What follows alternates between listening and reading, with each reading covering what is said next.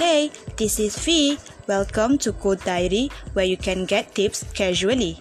So you can listen everywhere and anytime.